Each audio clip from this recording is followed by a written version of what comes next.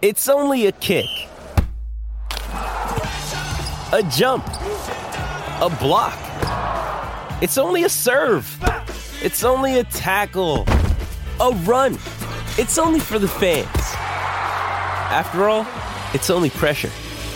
You got this. Adidas.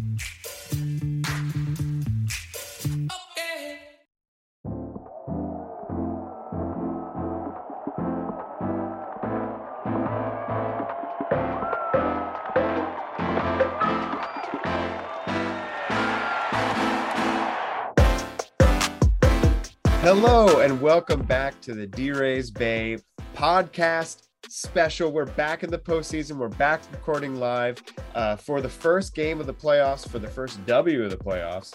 We've got two different podcasts coming at you. This one will be the instant reaction, and then there'll be a special bonus episode from Brett separately. Brett Rutherford is not on this pod. Today you get me. We got Darby Robinson. Hello, Darby. Hello, Danny. And Brianna Gonzalez. Welcome back Hello. to the pod, Bree. Yes, good to be back. So happy to have you on here. Guys, what a night for people named Randy. I'm not going to do the British accent that the Deportes version decided to break into, asking if you're feeling Randy, baby, on his home run. But his 11th playoff home run in what, like 85 plate appearances? It's unreal. I mean, he has already become like a real claim to like a Mr. October level crazy nickname. Like he is an unbelievable. I feel like we have to do it in Spanish. What would that be? Like Señor Octubre. There you go. That's it. Yeah, there you go. That's the one. Yeah. I mean, so he hit another home run. He drew 2 walks. Yeah. He was an unstoppable force. And of course, he also did something. Now, this is all about definition of straight steal, because Javi Baez did steal home in 2016, but it was kind of a weird broken play where he broke and then they throw to third and it kind of got away and he got to home. This was the first true straight steal of home since Jackie Robinson. Oh, I did Postseason. not realize the Javi Baez doesn't count. This is Kevin Burkhardt had that, and we kind of looked into it, and looking at the play, you can look at the Javi Baez play. So it's definitely like whether you don't want to count that a straight steal of home or whatnot, but Kevin Burkhardt kind of said it. And honestly, there is a difference. There is a difference when it is one runner versus the pitcher and you just take home. There's no hesitation. There's no going back. It's not like kind of a broken play where it's not even the ball got away. He just beat Taylor to the punch. Taylor threw, it was a little high, and Randy was there. And it was just a sensational night for Randy Arozarena. The legend grows, it grows even more. Joe Davis had a quality call as well. It was full of surprise and passion. His energy on the call, like he sees the play happening live before any of us know what's happening watching the screen. And he started yelling, and I actually stood up off the couch. Me too. Yeah. I did not know what was happening, but I just knew I was supposed to be reacting. And then Randy comes in out of nowhere. So Bree, what was your experience when Randy's stealing home? I started standing. I threw my hands up before I even knew it was happening, just because the call was so good. I was like, what's going on? Something's happening. I don't know what it is. And there he comes flying in. And I was just like, are you kidding me? At first, I'm like, what did I miss? Was I looking at Twitter? Because there's almost that moment where I was supposed to be paying attention, or maybe I was talking to my wife and then I missed something, but I definitely knew I was looking at the screen. I was engaged, but I felt like those viral videos where everyone in the class starts clapping and then the dude who's asleep like jumps up and he's like, oh, what's going on? No, the call caught me completely by surprise, and it was so excellent. From a this was probably the second best playoff game called so far of the postseason. I've watched them all. I still like the StatCast call most of all, but I think there's some analytical bias in that.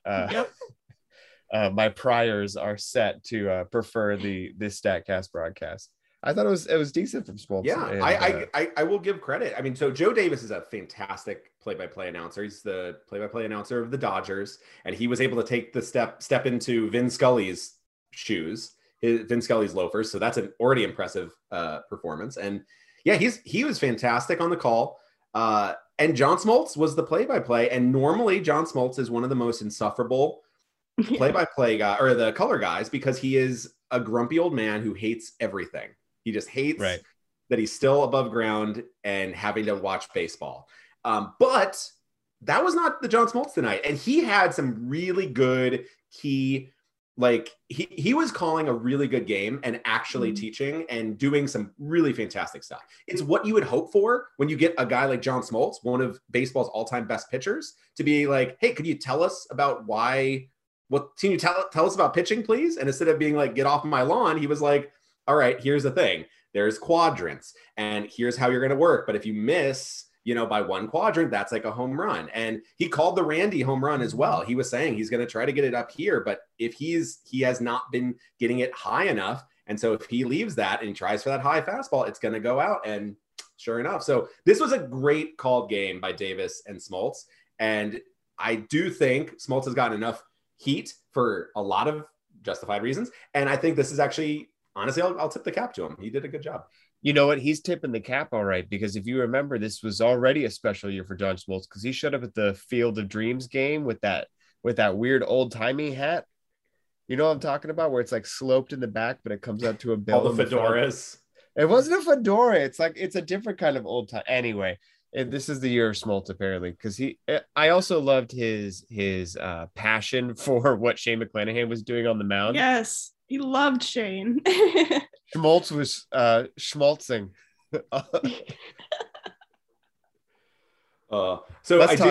We before we move off of Randy, because I do just want to bring up, because we mentioned the home runs. Yeah, I was about to pivot to Shane. What? So Sarah Langs, who's phenomenal and very underused, very underused by MLB, but she is awesome. And Sarah Langs at Slangs on Sports, perfect follow. You got to follow her. She had most home runs in a 19-game span in postseason history. Randy Rosarena has 11 home runs. He ties Carlos Beltran, Jim Thome, and Babe Ruth, and he is trailing only also Babe Ruth with 12. In that certain game span. In a 19-game span in postseason history. So he is dominated like only potentially Carlos Beltran gets into the Hall of Fame, only Hall of Famers. I mean, also great from Sarah Langs was she was asked a question and her response, Randy's 11 career postseason home runs is the franchise lead for Tampa Bay and the franchise lead for 21 other teams as well. If he played for them, there are 22 teams where 11 postseason home runs is a franchise record or less. And that's Randy right now for the Rays. And based on how the postseason might go, he could just add on. And the other stat that I think Stats Inc. had was this with the home run and a steal of home. It's a very small list of people, but basically he is the first player in Major League Baseball history to, in the postseason, have a home run and a steal of home. Or in baseball history. Baseball history. If we're going back to Jackie Robinson. Sorry. No. It's baseball history, not just postseason. It's like nobody's had a home run and a steal of home in the same game. Wow. Randy is a cheat code, especially when the calendar turns over to October. It's incredible. And still a rookie. His third trip to the postseason as a rookie. So those rookie records are still like kind of getting pushed further and further out. But speaking of other rookies, Danny, let us pivot to the lefty. I mean, Bree, I'm interested in your thoughts. You've watched a lot of baseball this year. Yeah. You've watched a lot of Shane McClanahan this year. Did you think Sugar Shane was going to be this good tonight? I did not. Honestly, I thought we were going to lose this game. I thought we were going to win the next two, but I thought this one was going to be a little shaky. And, Shane, I don't know. I said on our pod that we recorded last night, I was like, I don't know. I just don't know. Like, he's obviously very good, but like something has just made me feel off lately. Like, yeah. I don't know. I just felt like something he got was off. rocked against the Red Sox, but that was in Fenway. So, caveat there, September baseball is starting to get cold in Boston. I don't think early September was cold in Boston yet. It would be cold if they were playing tonight. Sugar Shane did not show up against the Red Sox last time. I think that was like September 8th. So I did not have good feelings going into this game either. And then he has 100 miles an hour for Devers. God, that was just beautiful. I mean, he was so spot on, especially the first few innings tonight. I mean, just really, really outstanding. Because, this was supposed to be Glasnow's game, like in a perfect world. And right. I was like, man, part of me, I love Glasnow. I'm sitting there like, man, like this is Glasnow's game. I don't know. But, it was very well done by Shane. The first inning started so weird too. Now I'm going back through the beginning of the game in my mind, and Kyle Schwarber got that dribbler kind of like into the shift, that split Wander who did not go for it. He did not dive for it or anything. Like he just kind of like pulled up a little bit, and he's like, yeah, Brandon Lau's got this. And Brandon Lau was like diving and trying to make a dramatic play. I mean, it's probably, you see the stat breakdowns of the odds of plays happening when on the fielding statistics. I'm guessing that plays in the 0 to 5% range. Like that seems like a very unlikely play, but Brandon didn't have it. And then from there, his defense started getting very shaky. Brandon Lau did not have a strong start to this game defensively. And then the hit and run was on. And so Kyle Schwarber moves up to second when Xander Bogaerts strike out. And already, the other thing that made me feel like this game is going to get weird is we have 2 outs in the first inning, and the moment Schwarber hits second base, they start changing the signs. And that made me feel weird. I'm like, okay, do we think the Red Sox are up to shenanigans? Like, why are we switching up signs in the first inning? I thought things were about to get super weird. Yeah, I mean, I think the Red Sox must be one of those teams, because isn't that the team that Colin McHugh intentionally balked the guy to third? Yeah.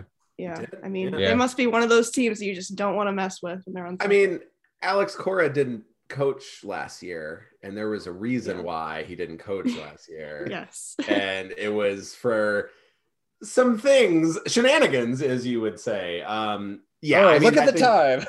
Yeah, I think it's some interesting games. That was an Apple Watch joke for our listeners. I think it was it's some good gamesmanship already. These two teams know each other. They played each other a lot.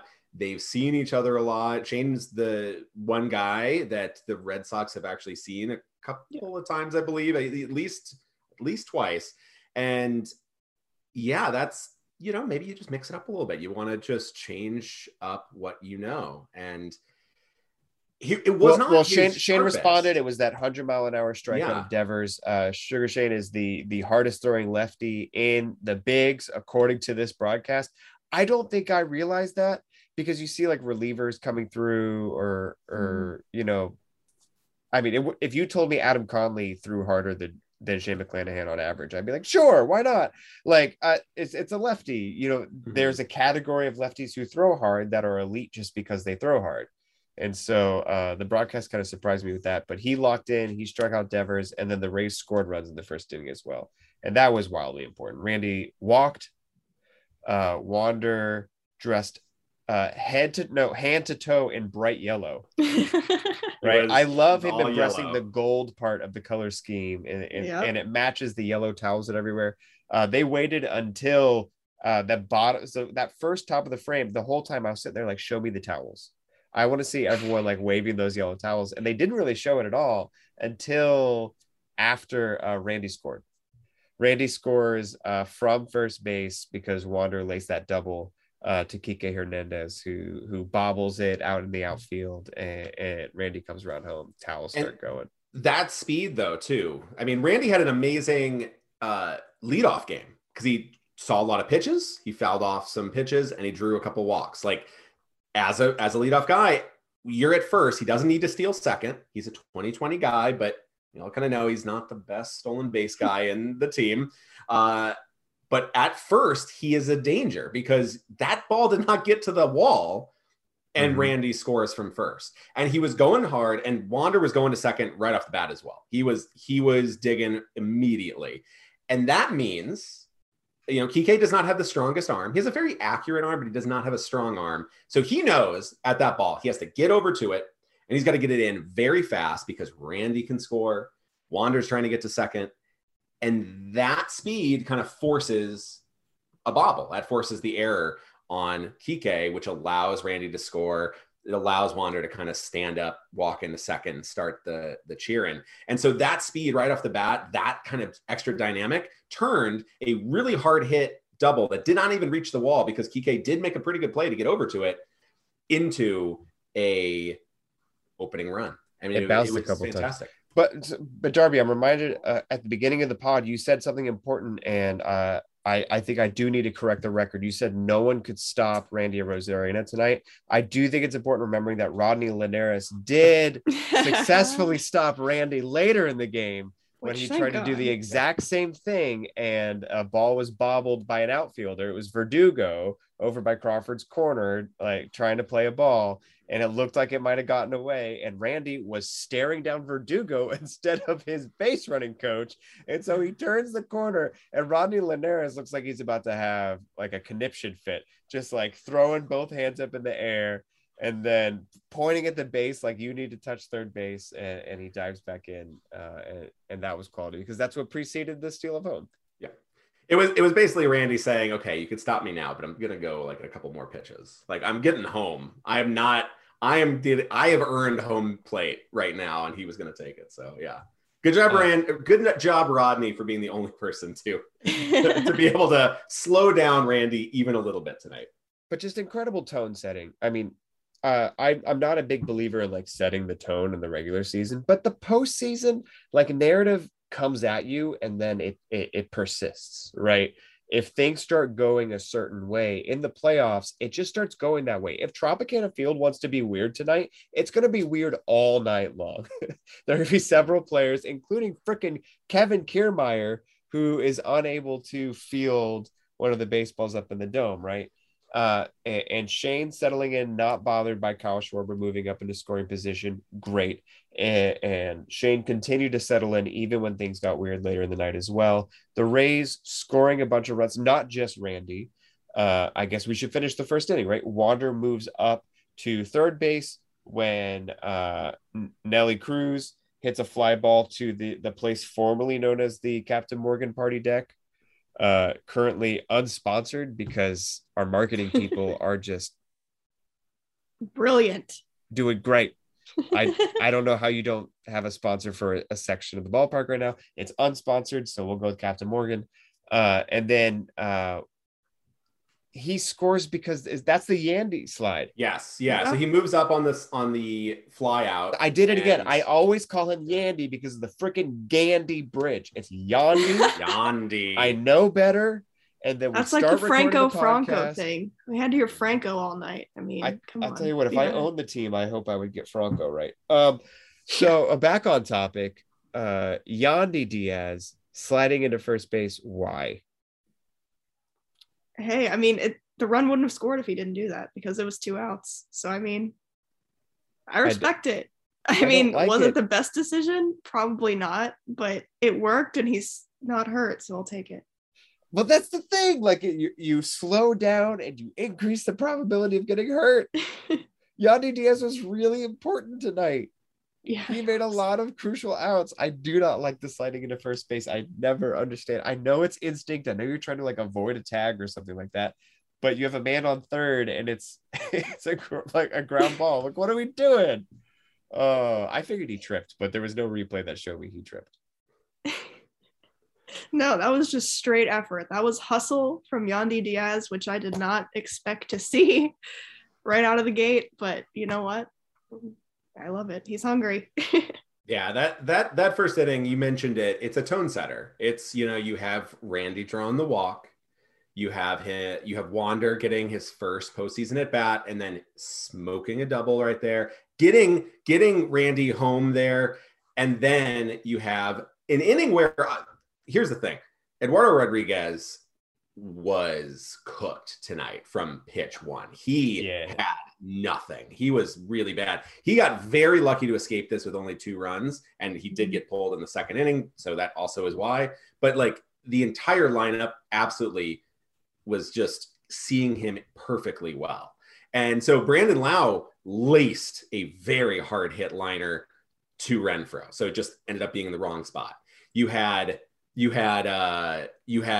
Diaz, or you had a Nelson just miss what could have been a home run to dead center. And so you get Yandy to not let him escape the inning. Like, he doesn't get to escape with just the 1 run scored and have that little bit of momentum. Instead, the dribbler, the weakest hit ball on the night against Rodriguez, goes for an RBI single thanks to the hustle from Yandy Diaz. So that's how you got to do it, right? You almost get off the hook. The Red Sox almost came through a couple of times tonight, but every single time the Rays were able to tighten up and get the job done and not let the Red Sox have any like joy tonight. Every time there was a little bit of a spark, extinguished. Shane McClanahan specifically too. I mean, we talked about the first inning. The second inning also got weird. I mean, we hinted at it by saying Brandon Lau's defense was a question mark tonight.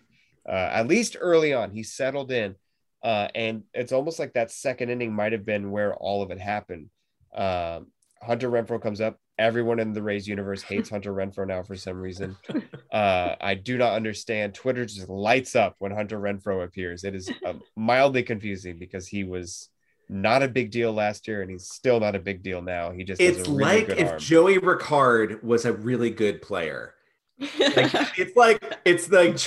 Joey Ricard's level of ownage of just this one team, except for if it was like an actual legit major league like all-star level player, like combined into that, where he's not this against everybody else in the league. Hunter Renfroe is having an okay like 2-win season, but against the Rays he is like prime Barry Bonds. It's so weird. And yes, he's the scariest bat in the entire lineup for the Red Sox for me for some reason. No, like agreed. Rafael Devers. I mean, it felt scary. It felt scary in the second inning. He gives a ride to the wall, and then Randy plays the mess out of that ball. He fields it right on the one hop off of the wall, turns around, fires it to second base, limits Hunter Renfroe to just a single, and then the Brandon Lau error happens where it's a ground ball to you, buddy. Why is it popping like up and behind you? It's like a magic trick. I have no idea how the ball got away.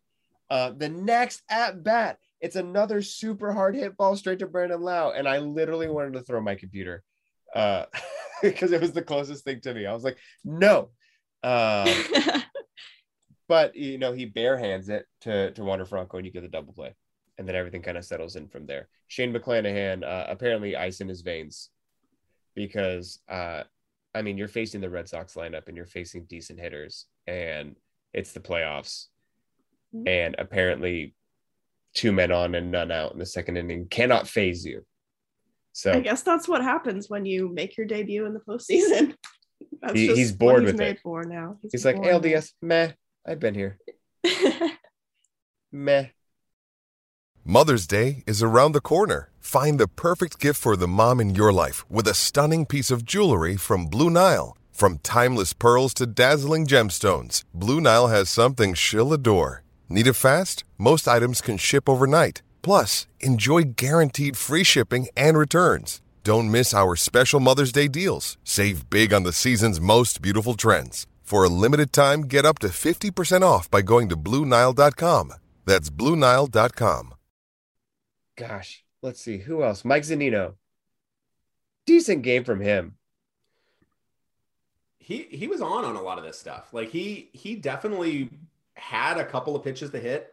He had a couple of he was just off on like 2 big flies. Yes, he had one deep flies that was all the way, maybe touched the top of the dome. It was so high up there that Verdugo, I think, lost again, and then was like, okay, there it is.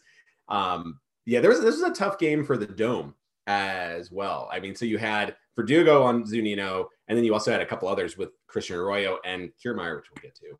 So Verdugo held on to that one, but Zunino really put some balls into play that so close. So still loving our big Zunino. Zunino is good, is still strong. And right, dude, I was thinking about his relationship with Shane McClanahan tonight, calling a great game, switching up the slides. The defense was there. Very few sliders got away tonight and from Shane, but there were none of them that got away from Zunino. There was one moment where he might have double clutched on a throw to second base, but like whatever, it ended up being fine. So. I think it was the Schwarber moving up actually. he was gonna double clutch on that one. But yeah, that's right. And, big man barreling towards second base, you would have think a competitive throw might have happened, but it just kind of weird. Or maybe it popped. I don't know. I didn't see a lot of replay. I think it popped out a little bit. He lost his grip, but... Goodness gracious.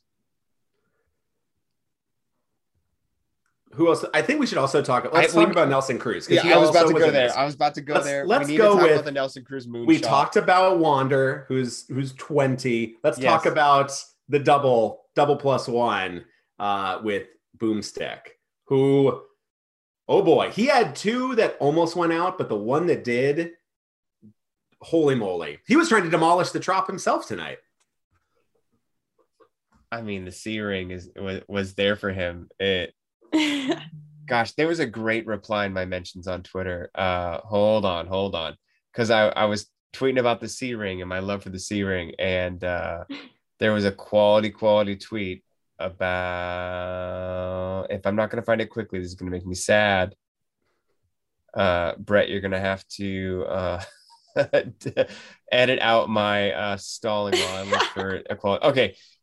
This was the second time a New England team was negatively impacted by a ball clinging against a metal bar in 1 week. Oh, no. That was a great reply on Twitter. That was good. Story. That's good. That's good stuff. That was worth the wait. Nelson Cruz, like Zunino, I think had 3 rides to the warning track. And at least he connected on one. That was a home run. And also important to note, the Red Sox played that play out. It was not clear that it was a home run to start out with. The foghorn was not going off yet. And the Red Sox players were hustling and were throwing the ball around and getting it very close to trying to attack him. Nelson Cruz not phased at all. He knew it was gone, and he was just going to do his slow trot the whole way through. He was convinced. That would have been a very Giancarlo Stantonian way to be called out if that had not been ruled a home run, but it clearly was. Did we get the projected distance on that? What it would have been? Oh, I'm sure we did. I didn't see. Darby, can you pull up the Statcast tracker? I do have that. Let's see. I can see if I can try to find it. It was his top distance was 406. However, I don't think that is projecting the full. It's not how far it went, because that's not 406 up to there, but I think Statcast really struggles with the catwalks because 406, I feel like that would have been way out of Fenway. That would have been beyond. It would have been beyond Yawkey Way. That would have been like way the heck. That would be just like absolutely hitting some carts somewhere deep into the night. That is Nelson Cruz. Like that is the Nelson Cruz as advertised, who every time he came up, he was a threat. Like he was not a easy. He had 1 grounder, but like basically other than that, like every time he came up, he was somebody that the Red Sox really had to be afraid of. And in general, this Rays lineup up to the bottom, like it was a lineup that was not easy. Like you had Lau was Ofer. Zunino was Ofer. And those 2 guys had some of the hardest hit balls of the night. Brandon Lau had 2 of the 5 hardest hit balls of the night. One at 111 miles per hour, one at 109.5 miles per hour. They just happened to end up right at people. So like he got unlucky. Yandy had a screamer that went right to Renfroe. Like the tonight, also the Red Sox too. I will give them credit. They were also like lasering balls. Everybody was hitting. Everybody came to hit tonight. But what's weird is most of the Red Sox offense came off of their worst contact. Like there was like a dribble, like they got a bunch of hits, but like the Arroyo single down the line. Yeah, there was a lot of dribblers. Yeah, solid single, but it was like these were not. The lasers found gloves, and the dribblers found grass. But the Rays were able to get their hard hit contact to also go into play, and that's the difference. They had the home runs, they had the doubles, they had the extra base hits, and you avoid extra base hits, you're going to win the game. If you hit more home runs than the other team, you're going to win the game. This is just how analysis from Darby Robinson. You score more runs than the other team, you got a really good chance of winning. Speaking of people who are grinding it out tonight, kudos to Jordan Luplow. Yep, that's what who I was got the surprise addition to the roster over Brett Phillips. Brett Phillips, who was such a good sport about it with the media, pretending to be one of the coaches pregame. Excellent quality. Luplow was striking out, but they were strong at bats. Mm-hmm. I feel good about that. He played that. good defense. He also played really solid defense at first for a guy that, again, hadn't played first for like almost a decade. He was allowed to struggle with the roof tonight. And also Luplow did field one that was caught up in the roof tonight. Mm-hmm. You know who deserves credit tonight as one of the best members of the Rays organization? The crowd. Yeah. The crowd was loud. It was not sold out. Let's put a tab on that one. We'll come back to it later.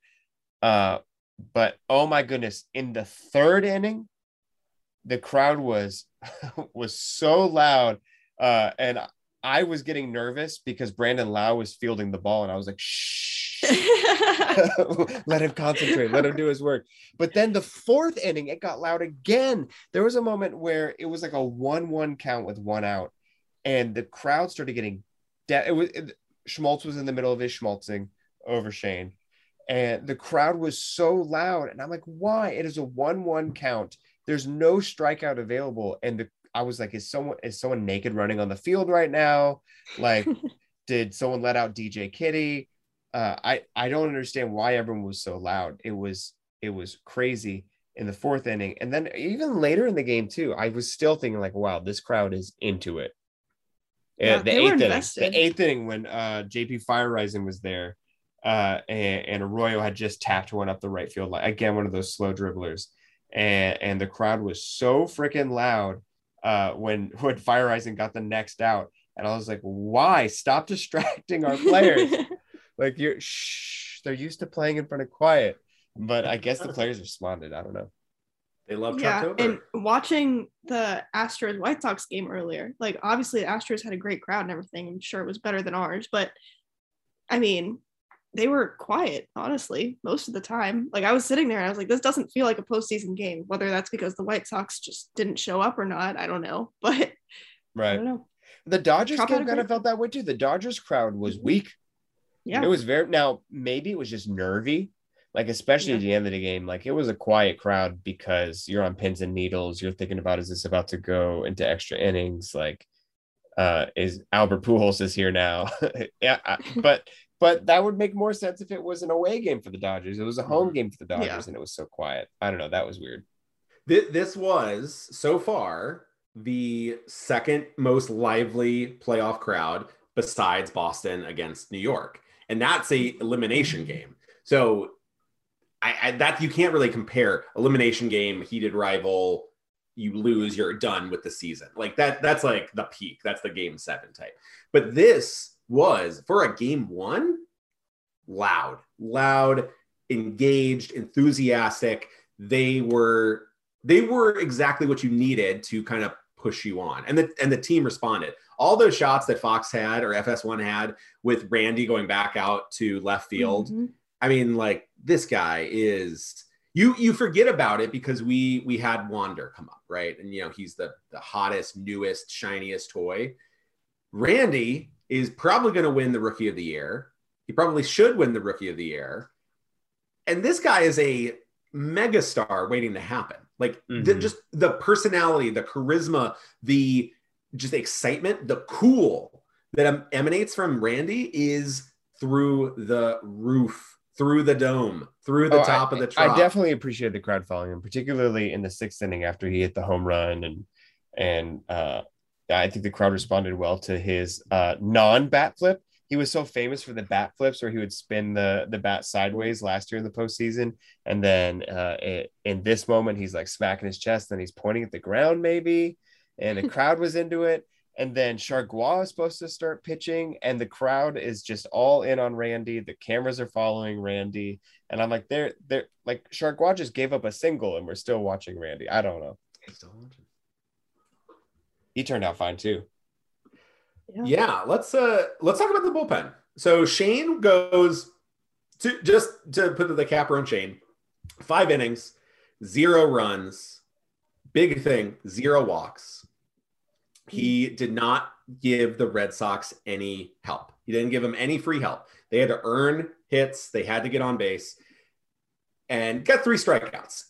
He gave up a lot of hard contact, but this is the first playoff start for Shane McClanahan. He is a rookie. This is supposed to be hard. And he went 5 innings and shut down the Red Sox. I didn't expect him to pitch the 5th inning. Me neither. He was at 66 pitches after 4, which seems like a decent time to pull a rookie who's been throwing all year as a starter for like the first time in a bit, because 2020 was that weird, everyone's a reliever now kind of thing. He hasn't come out of that. It's the playoffs. 66 count for a pitch count, and then the 4th is over. Like, it seems really reasonable that you would just lift him then. And I totally expected him to. I thought he was done for. Because, like, that wasn't, I mean, he didn't really give up much in that inning, but, like, he wasn't as sharp. You could tell there was, like, a decent drop in the quality between what he was doing in the first few innings. Yeah. He was gassed. A couple of the pitches, his mechanics started slipping away. Mm-hmm. It's 3-2 counts, which we weren't used to seeing out of Sugar Shane. And I mean, easy grounder, like it ended up being easy outs, but I got super worried about Shane McClanahan in the 5th inning. It started falling apart for sure. Mm-hmm. The rest of the bullpen night, though. Yeah, the order of things was really interesting. So JT Chargois is the first guy in. Did anybody see him being the first guy out of the pen? Absolutely not. Me neither. I like JT Chargois. Did not see that coming. Then David Robertson. Okay. That was a professional inning. Yeah.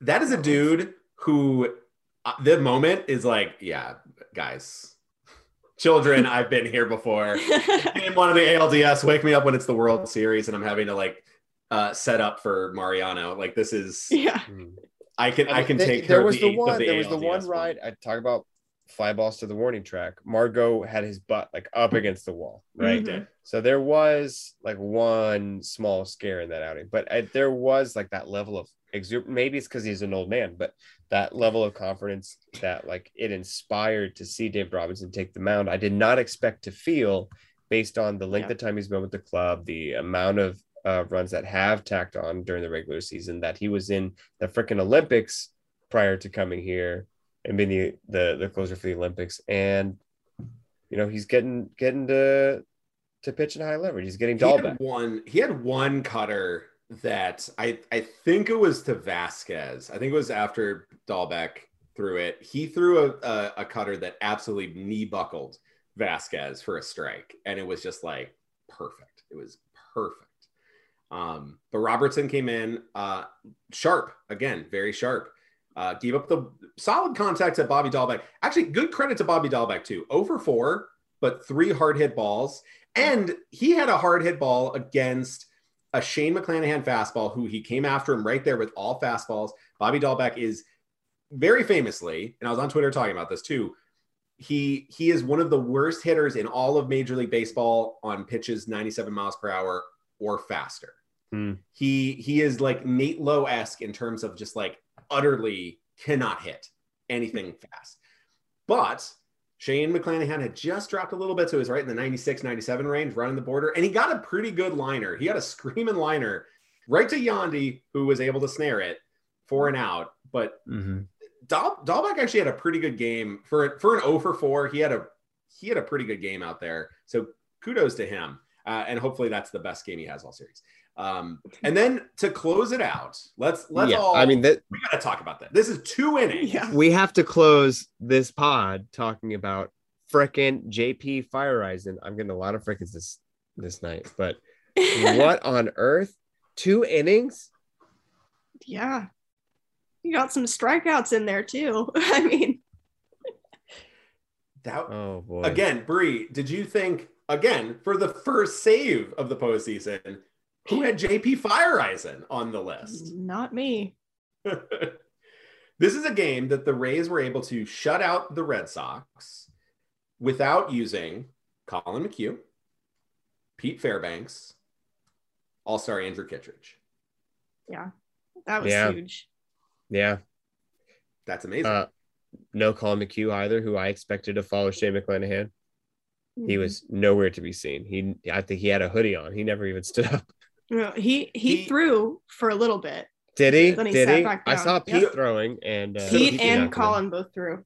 Okay. The steal of home set McHugh down. So the McHuge lead of Randy sent. Oh boy, nice. That's a Danny joke. That's a Danny joke. I know. I'm rubbing off on you.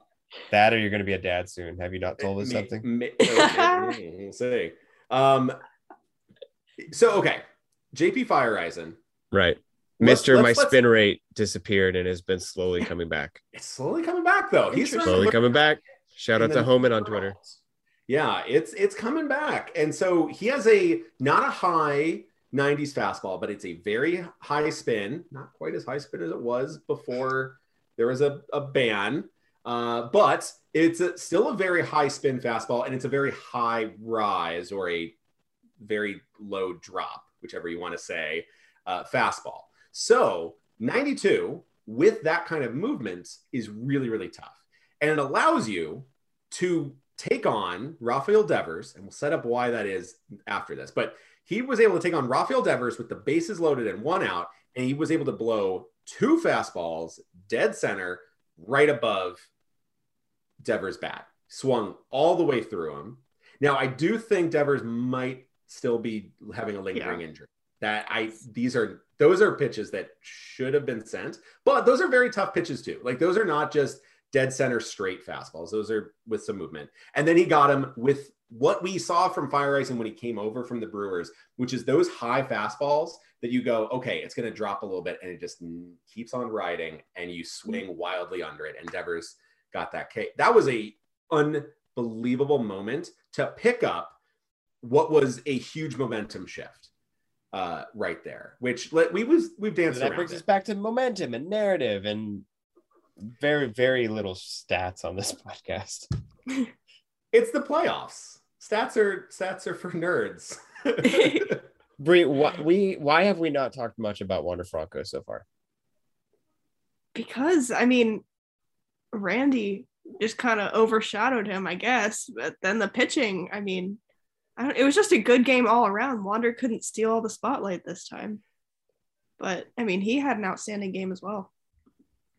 It was pretty easy. It was hard to tell which balls, ground balls hit to him he was going to die for and which ones he wasn't. But, you know. Yeah. Wander had 2 doubles. He went 2 for 4 with 2 doubles. And he's just like, yeah, solid.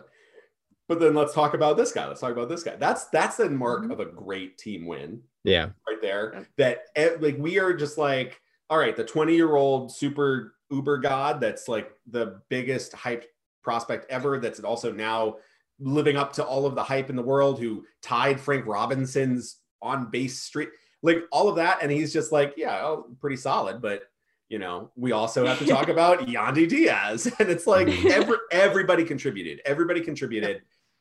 Okay, one person contributed negatively, and we gotta address. Is it Rafael Devers' wrist or whatever's going on with that? That did contribute very nicely for the Rays. No, we gotta talk about the Platinum Glove in the Rays. Oh, dude. With threats to our nation waiting around every corner, adaptability is more important than ever. When conditions change without notice, quick strategic thinking is crucial. And with obstacles consistently impending, determination is essential in overcoming them. It's this willingness, decisiveness, and resilience that sets Marines apart. With our fighting spirit, we don't just fight battles, we win them. Marines are the constant our nation counts on to fight the unknown. And through adaptable problem solving, we do just that. Learn more at marines.com. Who wants to explain what could have been one of the all-time worst plays, like one of the all-time brutal deflating plays, which, by the way, it's already going to be forgotten about. Mm-hmm. It's already done. They got the win. It's over. But JP Feyereisen, after nearly getting a strikeout, that probably could have been called. It was right there on the black, but didn't get called. Whatever. It goes for a base hit after that. Okay. Runners at first and second, 1 out. Feyereisen has done really well. He's given up 2 pretty weak contact. So whatever. He's still pitching well. And then he gets a towering pop-up all the way up from Xander Bogaerts. Like that is one of the most dangerous bats in the lineup, and you got him to pop it up to kind of medium center field. Yeah. Wander goes out, but then he decides to obviously clear out of the way. But very quickly, Kevin Kiermaier is on an island, and he is throwing up the hands. I didn't like it. He lost it. This is literally your job, my guy. Like, you are supposed to know how to play off this dome. You have been doing it forever. We saw Verdugo make a catch. We saw Christian Arroyo save a run on a catch. He lost, but then picked up again. And dove for So the one guy, we saw Jordan Luplow be able to play multiple balls off the sky from first. But Kevin Kiermaier, who has played his entire career inside this dome in every form of lighting, who is the best defensive center fielder in baseball. If you need to know, if he's healthy, Kevin Kiermaier. If he's healthy. He'll tell you no matter what, he's the best defensive center fielder in baseball. Well, he has to say that. And it was bad. He lost it completely. And Randy, you could see this was almost a repeat of that Randy play, because you saw Randy. I thought Randy was going to do it again. Yep. I swear, if he would have done that, then like it's just coming out of nowhere and then diving. Then it's the Randy Arozarena game. I mean, it already is, but then it's just like holy moly. Then we're renaming. I want something MVP. Better than the ALDS to be the Randy game. Come on. Yes. Facts. Yeah. But yeah, that bloop ended up making it bases loaded, 1 out, with Rafael Devers coming up with Hunter Renfroe right behind him. God. Suddenly, a 5-0 game is getting awfully tense. Oh yeah, bases juiced, bases loaded. Did not feel good about that. What do we think of Kevin Cash leaving Feyereisen in? Fairbanks was up. He was warming. For Rafael Devers. For Rafael Devers. One of the best hitters in baseball, lefty. But when the bases what's loaded, our thinking? What's our thinking at this Feyereisen point? is at like 14 pitches when the bases get loaded. Yeah, and if he makes it through Devers, then he gets to face Renfroe. And I mean, Devers strikes out on a high fastball, and then Renfroe pops out, and then it's over. To Yandy Diaz, who can play it off the roof, he can catch up a pop up on it. But no, like seriously, what's the emotion? This is an emotions-based podcast. What's your emotion? Devers coming up there, Feyereisen in. Bree? I mean, I don't know if I wanted Fairbanks in there either, though, if I'm being honest with you. Like, I think because Feyereisen was pitching well, I don't know. In that moment, I kind of trusted him more than I trusted Pete Fairbanks, I would think. I don't know. Yeah, I don't know if I'm married to the idea that he needed to go, but it definitely surprised me in the in the Slack and trying to understand what was going on. It surprised me in the moment, but I agree with you, Bree, that for some reason, when Cash left him out there, there was like a sense of calm in me. Yeah, and I feel like, okay, this is a weird. Again, this is going to be. We're just like really making a hard left turn from analytics here, but I know. How does it make you feel, Darby? This is actually where people don't understand what the Rays do and what Kevin Cash does as a manager. Yeah, because Kevin Cash is a former player. He is not a guy locked in a lab. I hate this conversation so much. I hate it. Oh my god! But did you see the A-Rod thing at the beginning of the show when they're like, "Oh, Alex Cora, he's such an amazing manager. Look at his record. He's Alex got 12 Cora wins." The Red Sox give Alex Cora the autonomy to manage with feel, while Kevin Cash, his challenge will be to look up from the iPad, as stated by Alex. Use an iPad. Like, I don't even know. He's just like. Anyway, I think one of the things that Kevin Cash does in like managerial jobs in baseball are such like a what works and what doesn't are so Darby committed nebulous. to the feel topic. All right. Hit me with it. So they're so nebulous, and we blame managers for things that aren't in their control, and we give them credit for things that aren't in their control. What the real job of managing a baseball team is soft skills. It is making a bunch of grown men get in touch with their feelings, be able to understand, like control emotions, and feel confidence. It is entirely about that. It is not about it. Like there is so much about where you think like you have to make the right move and you have to push this piece and this chess move. So much of it is just in that moment. I do think there is like a sense of just like, whatever. Okay, you got the pop up. That should be an out. You're still pitching great. Like he's still pitching well. We still like the matchup.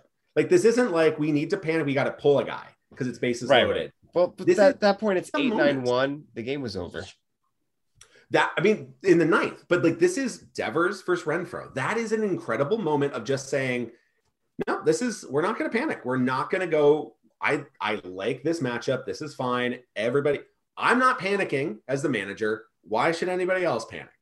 Mm-hmm. Right? Like he's the guy that has the, and I think that's the thing is it's not like if you got to make this move, you got to do this, you got to yell, you got to do. It's just these weird soft skills that this game is about. And there is that sense of calm that like, Kevin Cash is fine with this situation. He's not like pacing and like, we got to get, Fairbanks in there. We got to get Colin McHugh. There's no double barrel bullpen action. It's just like, we got this. We're going to go for it. And Fire Rising was pitching great. And he got 2 unbelievably key outs. He then came back for the 9th and, worked an easy bottom of the rotation, 1, 2, 3. No big deal there, but what an earned save. The save stat is kind of lame, but that was a very earned closeout. Wow. Bree, Yes. I'm going to need a full report on whether or not the Trop actually looks like it's in the middle of the night, or if that was just the Fox broadcast for some reason making the Trop look dingier than it already is. No, it absolutely looked super just awful. It looked terrible on the broadcast. I mean, it was so ugly. Okay, so no wonder. Conspiracy theory time. Let's take off analytical Yes. mind. Let's take off. I'm going to manage with my feelings mind that Darby was wearing that hat just a second ago. Conspiracy theory time. Number 1, the Trop came into play like every inning.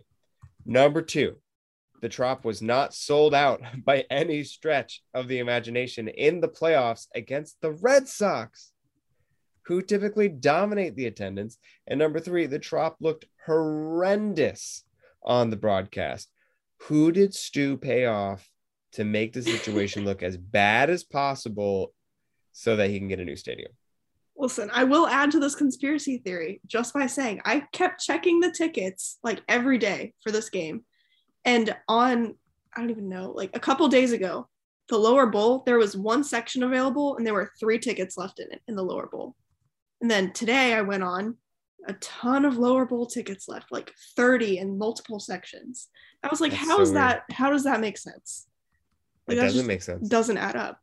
And So I don't know if they were holding tickets. I mean, that doesn't make sense. I'm not inclined to conspiracy theories because personally, I think stupidity is always the path of least resistance. And if something looks like a conspiracy, it's normally just like incompetence taking over. So was it conspiracy or was it incompetence? I'm not sure. But based on the screenshots I saw flying on Twitter as well, it did seem as if over the last couple days, the team would sell out, quote unquote, and then they would release a new batch of tickets and then it would sell out. And why are you creating this space? It's a playoff game. You should try to sell it out. You should just release all the tickets at once. Why are you creating a situation where the tickets are coming out in phases over time or leaving opportunity for people to try to buy tickets where they wouldn't be able to get them? I feel like that just leads to you not making money, which is why I feel like it's a conspiracy theory because it doesn't seem like the obvious answer. But this doesn't make sense to me why there's only 27,000 fans in a playoff game at Tropicana Field. They were loud, they were engaged, and that's great. But that is not enough people, pandemic or not. So that was weird. I agree. Yeah. I don't know. It was weird. But I think tomorrow looks like it's going to be a much better crowd. So. Like a real sellout, or at least close to it. The tarps are off. Before we go, should we talk about BJ Upton? Yes, absolutely. That was gold. Bree, can you please recap what's happening with BJ Upton tonight? Yeah, so keep in mind, BJ Upton has not tweeted in 7 months. Yeah, since March 1st, I believe. Yeah, March 1st was his last tweet. And it was just an Instagram link. Uh, during the game, Stu needs to sell. Just absolutely out of nowhere. This is galaxy brain stuff from a former player who was there for the dark days, and then Stu came in and remade the team, and then got to play for the good version as well. Like, this is quite a heel turn. Yeah, I don't know. I mean, he's still going too. He's still going. Well, no. Tell me. Do I need to pull it up on my page? What is BJ Upton tweeting? Read through them, Brie. Want me to start from the very beginning after Stu needs to sell? Yes. All right, so we got Stu needs to sell. Separate tweet. And he tried to use the playoffs as a bullshit plan. Randy is a savage. Just in between. That's the steal game, recognized game. Yeah. So the steal of home happens third. So he gets distracted by Randy. And he goes, y'all want to start a petition? I'm down. We worked too hard to build this, and he wants to walk out on a city. Y'all tell me what y'all want to do. I'm down. Just often when I want to make large life decisions, I just crowdsource to Twitter. Yes, continue. Oh, yeah. That's a W. Right. Okay, so the Rays win. There's that. I've got a buyer. What's the next? Wild. BJ Upton is saying he has a buyer for the team to acquire the Tampa Bay Rays. That's crazy. I mean, I wonder if someone on here sent him a message and said, hey, I would love to buy the team. I wonder if that's how that went down.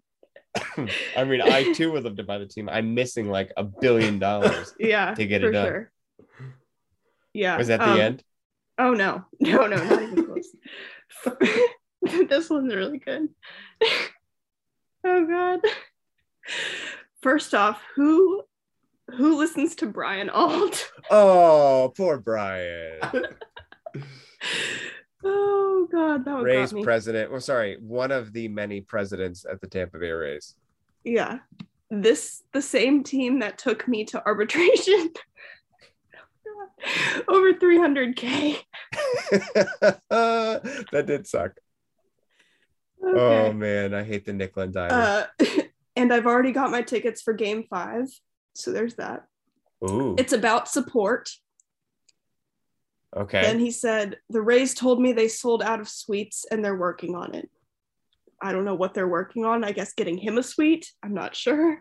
But wait. The Rays told me they sold out of suites and they're working on it. Are they going to build new suites? Are they going to put BJ, or is Boss Man going to go in like one of the conference rooms that, like are out in left field where there's like the glass overlooking it from like the Rays office suite?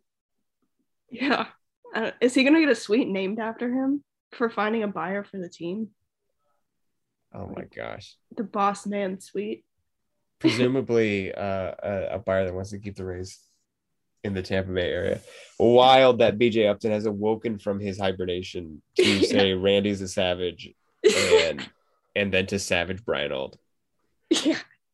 Let's just say this. I need to know where BJ gets his party supplies, because it sounds like he's having a great time. And Washington has legalized a lot of stuff, but nothing that good. I'll have what he's having. Wild. All right. I hope BJ Upton live tweets the playoffs. That would make me very happy. Yeah. He seems to be very vocal and open about his thoughts on the team. So that needs to continue. Bree, where are you sitting tomorrow? I'm sitting at 300 level. I sat there and I was like, ooh, I haven't sat in 300 levels since like, I don't know, 2010. I don't know. So I was like, I'm going up there. I'm ready. That's great. Is it like dead center, or are you off to the side? Yeah, I'm dead center. That's legit. It's good. I'm for it. That's a great view. It is.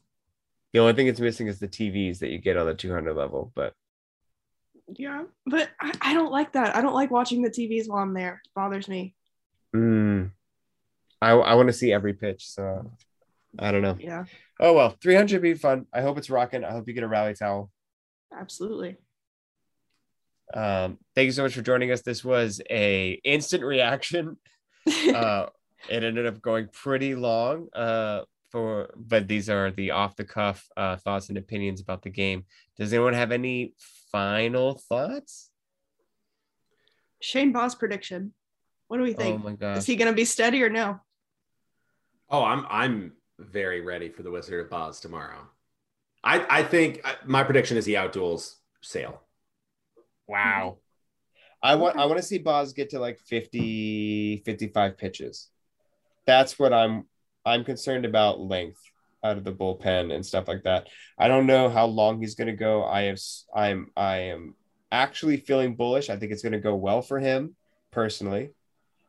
Just because the track record of the previous 3 games show that his stuff is dominating and will blow people away. So fingers crossed for that. And oh my gosh, I just think BJ Upton tweeted some more. No. Oh God.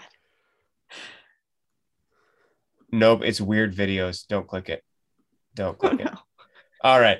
BJ Upton's on some weird stuff tonight. Bree, do you have a Shane Boz prediction? No, I'm just looking forward to seeing how he does in that atmosphere. Because, I mean, it's going to be louder than it was tonight.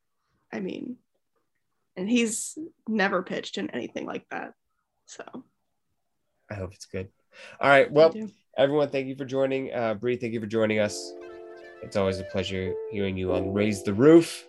Yes, thank you for having me. This was a good time. All right. Game 2 coming up next. Go Rays.